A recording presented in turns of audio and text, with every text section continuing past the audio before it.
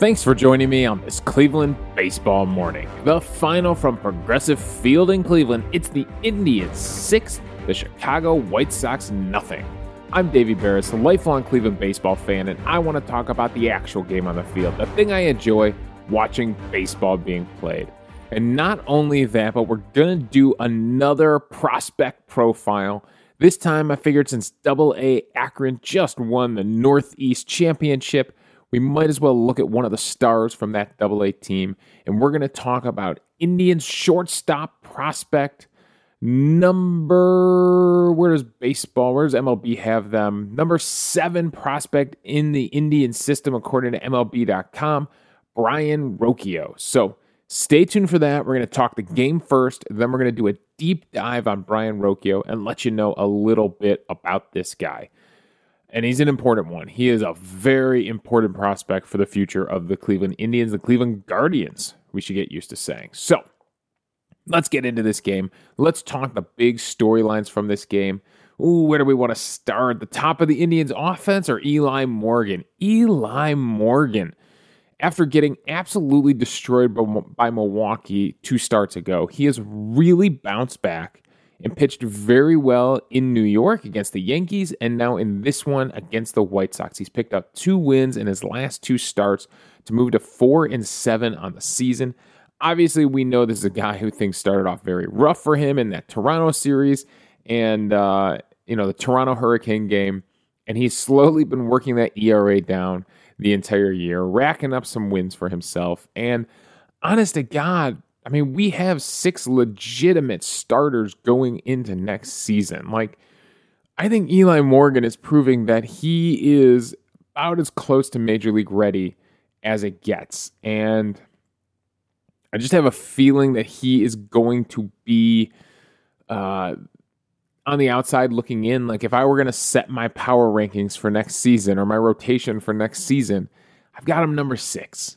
Got him number 6 behind Tristan McKenzie, behind Cal Quantrill, and I think he's the first call up. I think he's the first guy getting that phone call from Columbus to come up and start when they need a starter. So we'll see how it plays out. It's obviously a long offseason, a long spring training to see where it all shuffles out, but Eli Morgan is definitely doing a good job in September here of staying in the minds of Chernoff and Antonetti and Terry Francona and Carl Willis, the pitching coach, and saying, I belong pitching in the major leagues. And he dominated a White Sox team that, frankly, maybe is a little bit hungover still from their, division clinching celebration.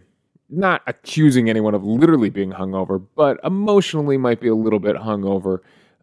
Tim Anderson did not have a great game at either shortstop or the plate. Lance Lynn is obviously someone who has had a strong season, but now has been dealing with some injuries and is trying to prove that he's playoff ready.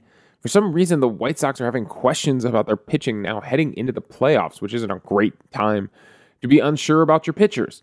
So he's trying to work through some stuff. And yeah, it just felt like the Indians were giving it 110% out there. The White Sox, maybe were giving it about a 90% out there. So that's why the Indians come out on top on this one. But Eli Morgan, to take nothing away from him, was absolutely locks in. I mean, he goes 6 innings on the day, gives up 1 hit, no runs, 1 walk, 6 strikeouts on the day, 85 pitches, is only hard hit 6 times. Now, the one thing we know about Eli Morgan is he's got a great changeup. Anyone will tell you Eli Morgan's got a great changeup. He'd actually been throwing it when they did the numbers at the beginning of the game. It was actually his pitch he throws third most. He actually was throwing the slider more, and obviously the fastball sets everything up. Well, he went 41 fastballs on the day, 23 changeups, 20 sliders, and 1 curveball. And the best pitch for him on the day was definitely the changeup. 14 swings, 7 whiffs, a 50% whiff rate. Total, add in 2 called strikes, it's good for a 39% CSW on his changeup. The fastball and the slider were down in the 20s. It's a 27% CSW total on the day. The thing that was helping his fastball, he got 4 whiffs on it. He got 6 called strikes on it. He got 15 foul balls. They only put 6 in play. So those foul balls definitely make that four-seam fastball feel much more effective on the day. But yeah, the changeup was definitely the pitch. And no surprise, when we go over to the Illustrator and we take a look at let's just start with the general location of where he was attacking. Wasn't really going 4 quadrants with the fastball, more like 3. If it was below the belt, not even bottom of the strike zone, if it was below the belt, he was throwing it to the outside corner. He's got 4 fastballs down there trying to find the outside corner, not really doing a good job of painting on that outside corner. The rest of the fastballs are belt or up, whether it's a lefty or a righty.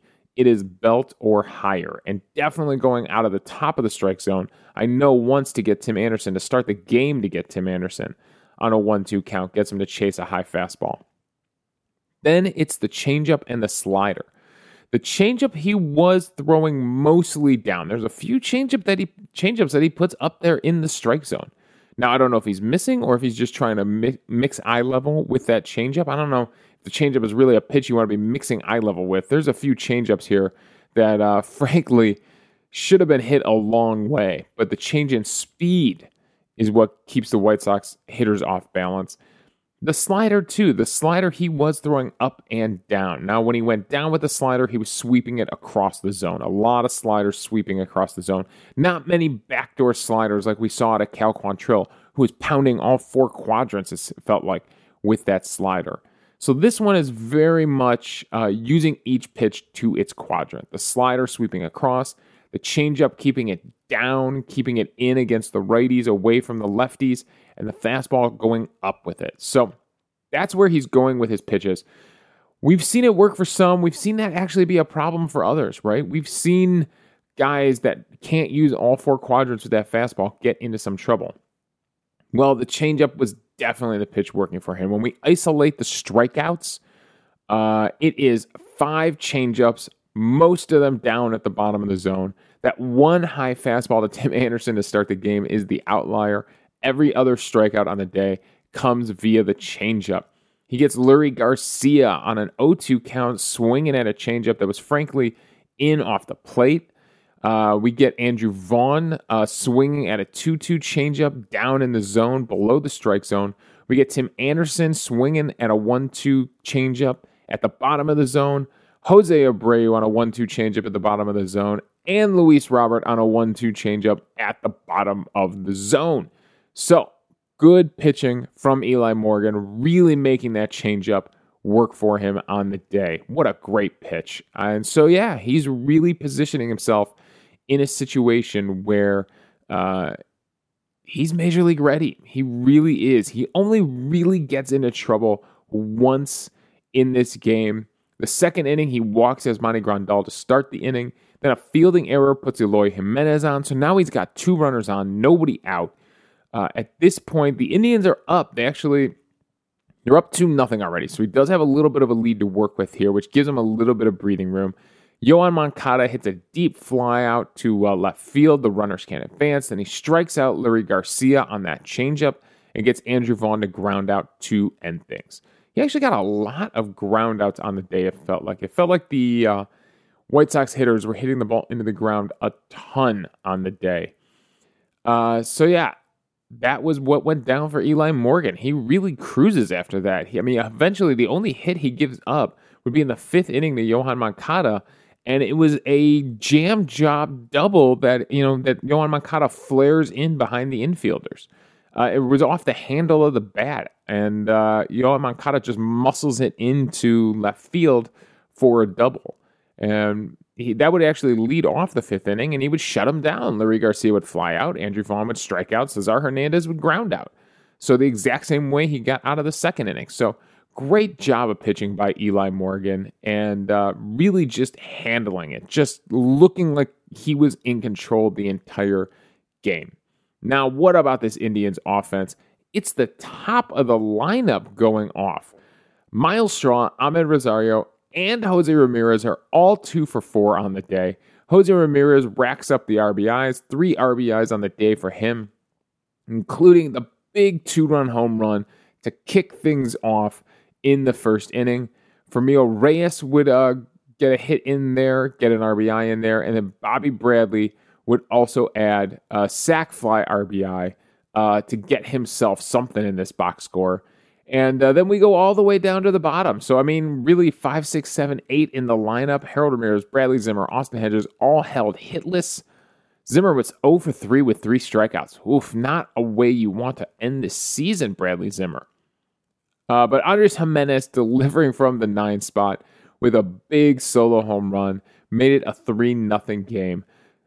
So that was some fun stuff from the Indians offense. And let's take a look at these at-bats, these home runs, because why not? Home runs are always fun to look at. So going over to the matchups and scrolling all the way down to that first inning. First off, Miles Straw gets on with a double. This is the one where he hits it under Tim Anderson's glove. And this is what I'm talking about, Tim Anderson not really giving 100%. So it gets under his glove. He deflects it. Does he come up with it? Usually, maybe. But it trickles out into left field, and Miles Straw gets himself a hustle double here. He never stops running.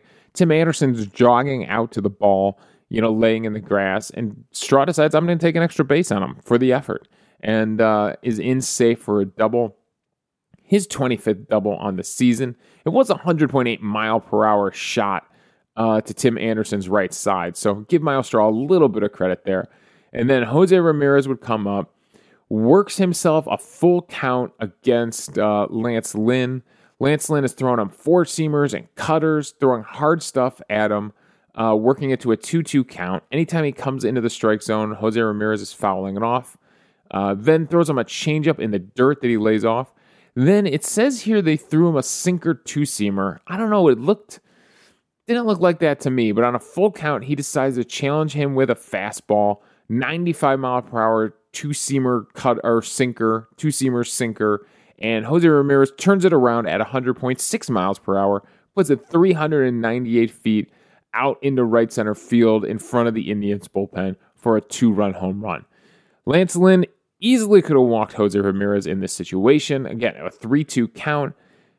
Decides to challenge him middle of the plate and down at the thighs, and Jose Ramirez absolutely destroys this baseball. So Lance Lynn definitely learned a lesson that, Jose Ramirez, still an all-star, still an MVP candidate. He's probably going to be, I don't think, just with the way the Indians season has gone, maybe if the Indians were competing in the playoffs, people would be paying more attention to Jose Ramirez.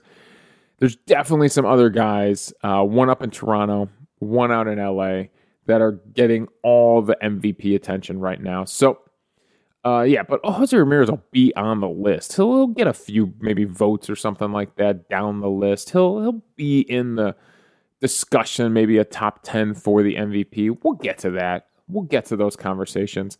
But a great at-bat here from Jose Ramirez. It's actually interesting because later in the game, they would come up and do battle again. And this time, he would strike Jose Ramirez out. He would go cutter inside. So instead of leaving a fastball in the middle of the plate, on a 2-2 count in a battle after he fouls off a curveball, fouls off a 4-seam fastball that was high. Frankly, he could have let it go. He finally gets him to chase, check swing on a cutter inside. Probably the pitch he should have gone with in the first inning instead of that 2-seamer sinker, whatever he threw. And, he strikes out Jose Ramirez later in the game to get a little retribution. But Andres Jimenez gets a home run, throws him 2 cutters in a row. The first one he misses high with. The second one, it's at the belt. It's out over the plate. And Andres Jimenez absolutely destroys it. 106.5 miles per hour, 398 feet to right field for his 5th home run of the season. And I can tell you that the Indians bench was fired up for this one. Fermio Reyes was pumped up. Yu Chang were celebrating. Clearly, Andres Jimenez is someone who's making an impact on the Indians' dugout. And I think he's a guy they want to see stick around and keep playing infield for them. Obviously, seems to be some good chemistry there because the guys were really excited for him to get that home run. Like I said, he's trying to keep his average above 200 to end the season. He's up at 208 right now with a 619 OPS. Had 2 hard hit balls on the day, so a good job out of him. And then the Indians put together a nice rally in the 6th inning. They get a couple of infield hits. a single from Miles Straw, a single from Ahmed Rosario, and then Jose Ramirez and Familio Reyes keep the rally going. Jose Ramirez is able to drop a single in, 71.8 miles per hour for him. You don't see him hitting very many light singles like that. Usually if Jose Ramirez is making contact, it's hard contact, but he gets a flare in there. It drives in Miles Straw to score. Then Familio Reyes goes through the 5-hole on Lance Lynn. It glances off of his thigh and scoots through 98 miles per hour. You do not want to see a comebacker from Familio Reyes at 98 miles per hour, but it scoots through his legs. It goes for a single. Ahmed Rosario comes in to score, and then Bobby Bradley with runners on the corner and nobody out on an 0-2 count does a really good job of getting a sac fly, hitting it out to right field, deep enough, 297 feet, plenty deep for Jose Ramirez to come in and score. So the Indians put 3 runs on the board in 3 consecutive at-bats, and that's a good job by Bobby Bradley, who, being down in the count 0-2, knowing what his job is to get that runner home from third. That is a major league at-bat right there. A lot of guys end up striking out in that situation. How many times have we complained about Indians hitters stranding someone at third base? But this time he's able to come through. He's able to deliver. The Indians are actually 3 for 4 with runners in scoring position on the day. I like seeing that number. Whereas the White Sox 0 for 8. So there you go. There is the offense for the Cleveland Indians. The bullpen would come in, do a fine job finishing out the game after Eli Morgan goes to 6 innings. Sam Hentges actually comes in and gives you 2 nice innings. He has 2 strikeouts, and then Bryan Shaw finishes things off in the 9th inning. Frankly, it was nice to see DeMarlo Hale get to a 9th inning with a lead and not use Emmanuel Clase with a 6-0 lead. I mean, up to this point, he's put a Clase in there anytime he has the lead. So trusting Sam Hentges to go 2 innings there is big. And I think Sam Hentges has a role in the bullpen. I think he can really carve out a nice role for himself in this bullpen next season. It's to the point, and it's something the White Sox do. It's a lesson the Indians can learn from the White Sox. The White Sox take starters with potential and put them in the bullpen for a season or 2 so that they can compete against Major League pitching without the stress of being the starter and having to go 6-7 innings. Just go out there, focus on 1 inning, and give me 1 good inning against Major League talent. I think Sam Hentges has pitched everything he's needed to pitch against minor league pitching. He needs to be up here competing against Major League pitching, and I think a bullpen role is perfect for him. I think it's a really good spot for him. He's a big lefty, and who knows how he could develop. Does he develop as a dominant lefty reliever a la Andrew Miller? Or does he eventually stretch himself back out into being a starter? I think he would rather face Major League pitching than go down to Columbus. Eli Morgan is a little bit of a different situation. He's a control guy. He's a work the zone guy. He's a use that changeup guy. Probably profiles way better as a starter and probably needs to continue to work as a starter, work stretched out. And so maybe Columbus is the spot for them, even though he's proven he can handle Major League hitters. I mean, we can only have 5 guys. We can only have 5. So those 2 guys, interesting that they're going to be in a little bit different situations heading into the offseason and heading into spring training. So we'll see how it shakes out for both of them. But a good job by Indians pitching to win this one 6-0. MVP on the day going to Eli Morgan. Just a really solid start. Like I said, just in control the entire game. It felt like his game. No matter who the White Sox threw up there, no matter how red hot Luis Robert is right now, he goes 0 for 4 on the day against Eli Morgan and the relievers for Cleveland. So it's a fantastic job. Eli Morgan, MVP for the day. All right, we've got one more against the White Sox. Frankly, I mean, the Indians definitely bring it when they play the White Sox, and we've got one final game against them. It's a 1-10 start. Of course, they're going up right against the Browns games, so I'm sure you morning people will be flipping back and forth just like me. Most of the diehard Cleveland fans are probably going to be just locked in to the Browns game, and then they'll check out the highlights later. But I know me and you, morning people, will be flipping back and forth, or at least maybe have the Indians game up on my phone or something like that. We do have a final home game, though. We get Quantrill on the mound Monday for that rainout game against Kansas City. So in an interesting situation, Kansas City has to fly to Cleveland, play a game, then both teams fly down to Kansas City for a series. I mean, at this point, you'd feel like neither of these teams are going anywhere. Just play all these games down in Kansas City. But whatever. We do get, so if you could break away from work, if you are a Clevelander and you could break away from work on Monday, the minute they announced this makeup game, I immediately pulled up my work calendar and I was like, nope, darn it, I can't do it. Got to record some stuff on Monday. Can't do it. I would have loved to have been here for one more game this season, but oh well, I'll throw it on at the office and I'll have myself a fun lunch watching some Indians baseball. So, yeah, we got one more against the White Sox. It's going to be McKenzie against Giolito. So that'll be a fun matchup.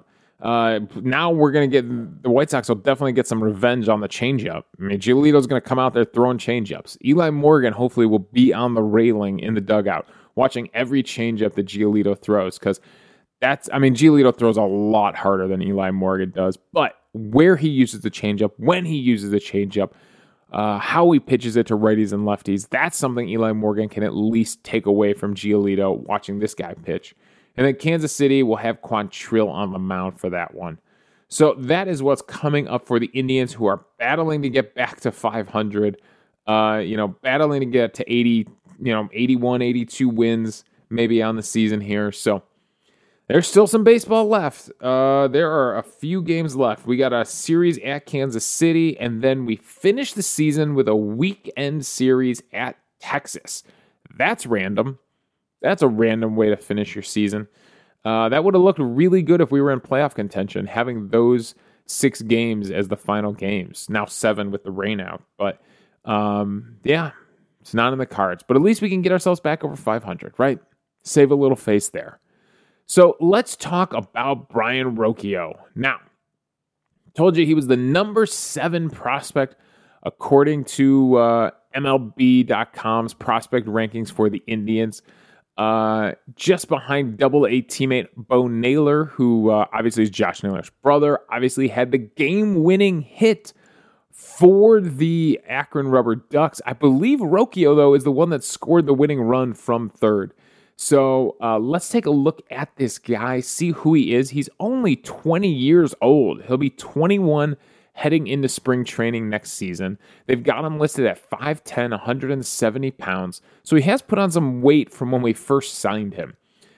He signed as out of Venezuela as an international free agent in July 2017 and made his professional debut with the Dominican Summer League in 2018.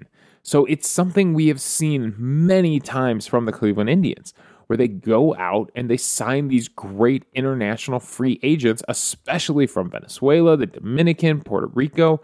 They have a lot of really good contacts and connections down there in some of these Latin American countries. And, they really do a good job of developing these young men into baseball players and bringing them into the organization. And, that is the Jose Ramirez story, right? Jose Ramirez was one of these guys, and now he's turned into an all-star. And honestly, that is the track that Brayan Rocchio might be on right now. I think they said, I was reading an interview with Chernoff, it said he was like 150 pounds or something like that when he first signed with the Indians. But it was something similar to what Francisco Lindor was. Francisco Lindor was a skinny little kid that they took a chance on, drafted him in the first round. This is obviously a much lower risk international free agent signing. Didn't even have to spend a draft pick on him, but they went out and identified talent, and it is paying off right now. So the way MLB has him graded, remember this is the 20 to 80 grading scale. They've got him at a hit of 55, a power of only 45, a run of 60, an arm of 50, and a fielding of 55. Overall, they have him as a 50 as a prospect. And he was definitely someone who was well respected with the Lake County Captains at the start of the season, and then moving up to Double-A. They've nicknamed him apparently the Professor because of his outstanding baseball IQ. That's a pretty good nickname to have in baseball circles. The way they've got it here on MLB.com, they say it's apparent at the plate where he's a switch hitter with precocious bat-to-ball skills and pitch recognition. He may never walk much because he makes contact so easily, but his hitting ability and quick, strong hands should yield double-digit home run totals once he adds some needed strength. Rocchio's quickness and instincts also make him an asset on the bases and in the field. He has the plus speed and aggressiveness to steal bases, though he succeeded in only 63% of his attempts in his first 2 pro seasons. He's a reliable defender who covers plenty of ground at shortstop, where he compensates for an average arm with a quick release. Now, I didn't get to see many highlights of him in the field. I did find some highlights of him up to bat, and I have to be honest, he looks like Francisco Lindor up there.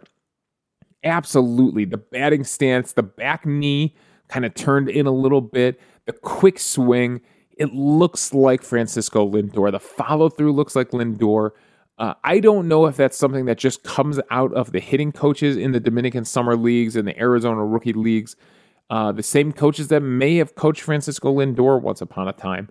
But Rocchio's swing, I'm telling you, reminds me a ton of Lindor's. And he probably still needs to add muscle and add mass, and the power comes as these guys fill out. He's still only 20 years old, going to be 21 going into next season. So still plenty of growth you can expect from a guy like this, and the power will come. Now, it's interesting, in interviews, I was able to find an interview he did where he was with the Lake County Captains talking to their play-by-play guy, and he's a switch hitter. He actually said that his grandpa was the one who taught him how to switch hit. Put a bat in his hand, made him stand on both sides of the plate, taught him from very young. I think he said the first time he ever tried hitting lefty. He's a natural righty. First time he ever tried hitting lefty was when he was like 11 years old. And it's still something he's working on to this day. He said in the interview that he definitely feels more powerful from the right side of the plate. The power feels more natural from the right side of the plate. So expect maybe he's one of these guys who hits a lot of home runs from the right side, does other things to get on base when he's up there at the left side of the plate. But you never know. Sometimes one side just feels better than the other. And, it could go from series to series, from game to game, from month to month with these switch hitters. You never know where they're going to feel more comfortable. He was talking a lot about putting in the work in the cages, and some of the work he's been doing this season to prepare for the plate has really paid off. Getting in the batting cages, doing some of those drills. And I got to be honest, it has paid off. He has one of these guys who actually has gotten better after he moved up a level this season. We saw it with some other guys and there's some other guys that I've been looking at to maybe do profiles on, where when they move up a level, they struggle. The next season, they come back at the same level and they have success. Then they move up again, struggle. After an offseason, come back and have success. So he is not one of those guys. He's a guy that when he moved up, he's actually gotten better. When he was we'll look at the WRC plus, weighted runs created. When he was in low A in 2019, it was at 107. When he moved up to high A for the Lake County Captains this season, obviously 2020, he was down in Venezuela training. He actually wasn't able to make it back to the Indians' alternate site. He was down in Venezuela doing his training. So he was at a 107 in 2019 WRC plus, moves it up to a 110 to start the season at high A at Lake County this year. Then when he gets called up to double A, it bumps up to a 135 WRC plus. So as he's going up the minor league system, he's just getting stronger. He hit 265 at high A this season to start the season in 64 games. In 44 games with AA Akron, he hit 293. So definitely bumping things up there.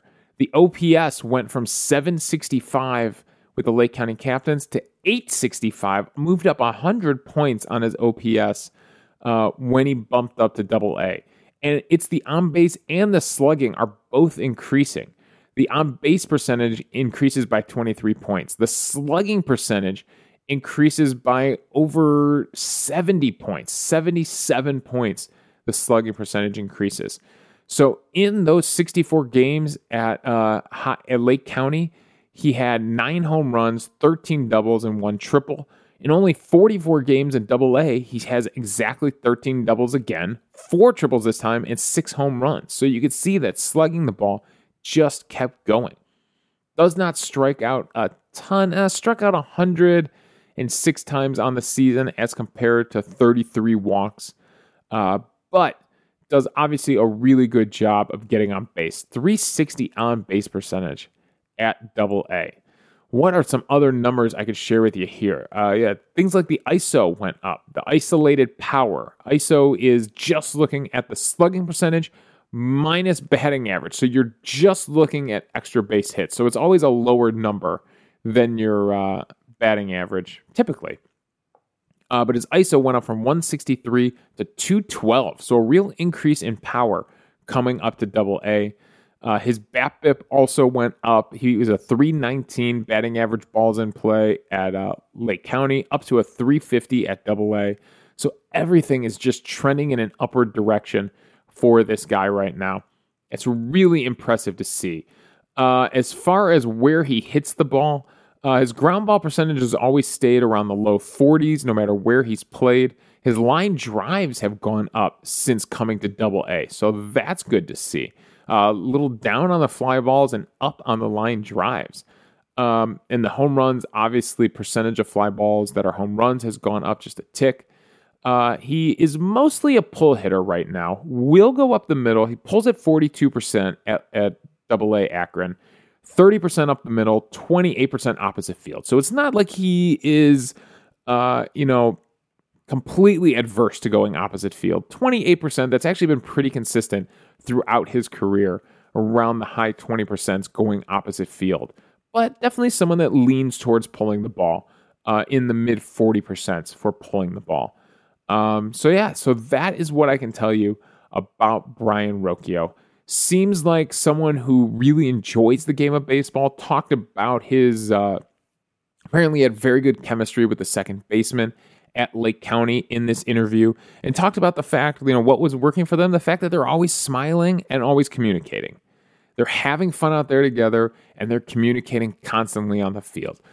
That's encouraging for a shortstop. That's the kind of attitude you want. I think this guy is really, really exciting. And of all the young shortstops, he's got a lot of guys, Tyler Freeman and Gabriel Arias, and even Andres Jimenez, who he's going to have to compete with if he wants to be the shortstop of the future. Fangraphs actually has him as our number 2 ranked prospect and the number 59 ranked prospect overall in baseball.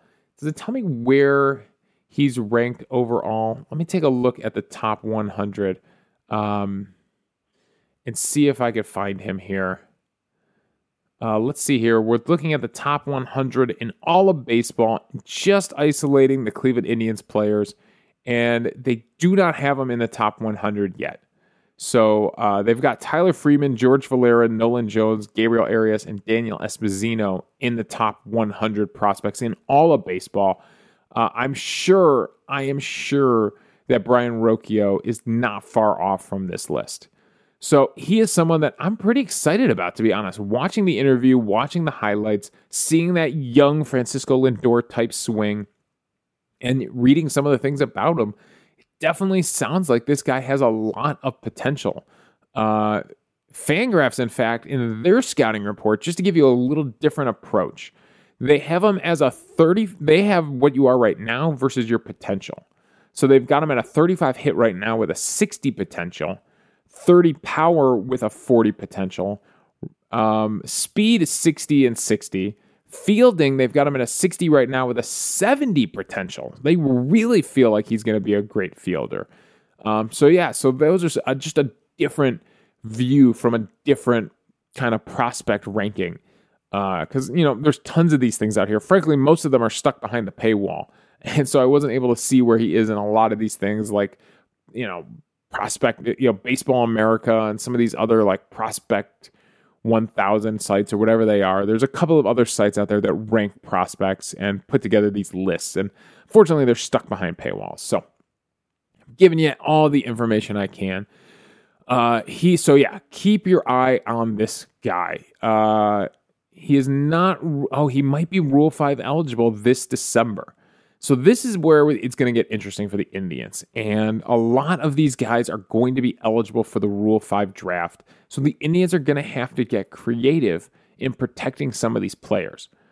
Another thing you could see, if they can't protect some of these guys in the Rule 5 draft, which again, the Rule 5 draft is for a prospect who's been in the system for, I believe it's over 5 years, to give a guy an opportunity to, finally make it to the majors. Other teams can go out and get him. And it's just what we did with Trevor Stephan. You got to keep him on your major league roster, though, all season, or he has to be offered back. We lost Kai Tom, the outfielder, through the Rule 5 draft. We picked up Trevor Stephan, though. So there are a ton of minor league players that are going to be eligible for this Rule 5 draft that the Indians have been moving slowly along through their organization. And you have to protect them on the 40-man roster. So Rocchio is one of those guys that's going to come up on that list. And he's someone they definitely should protect.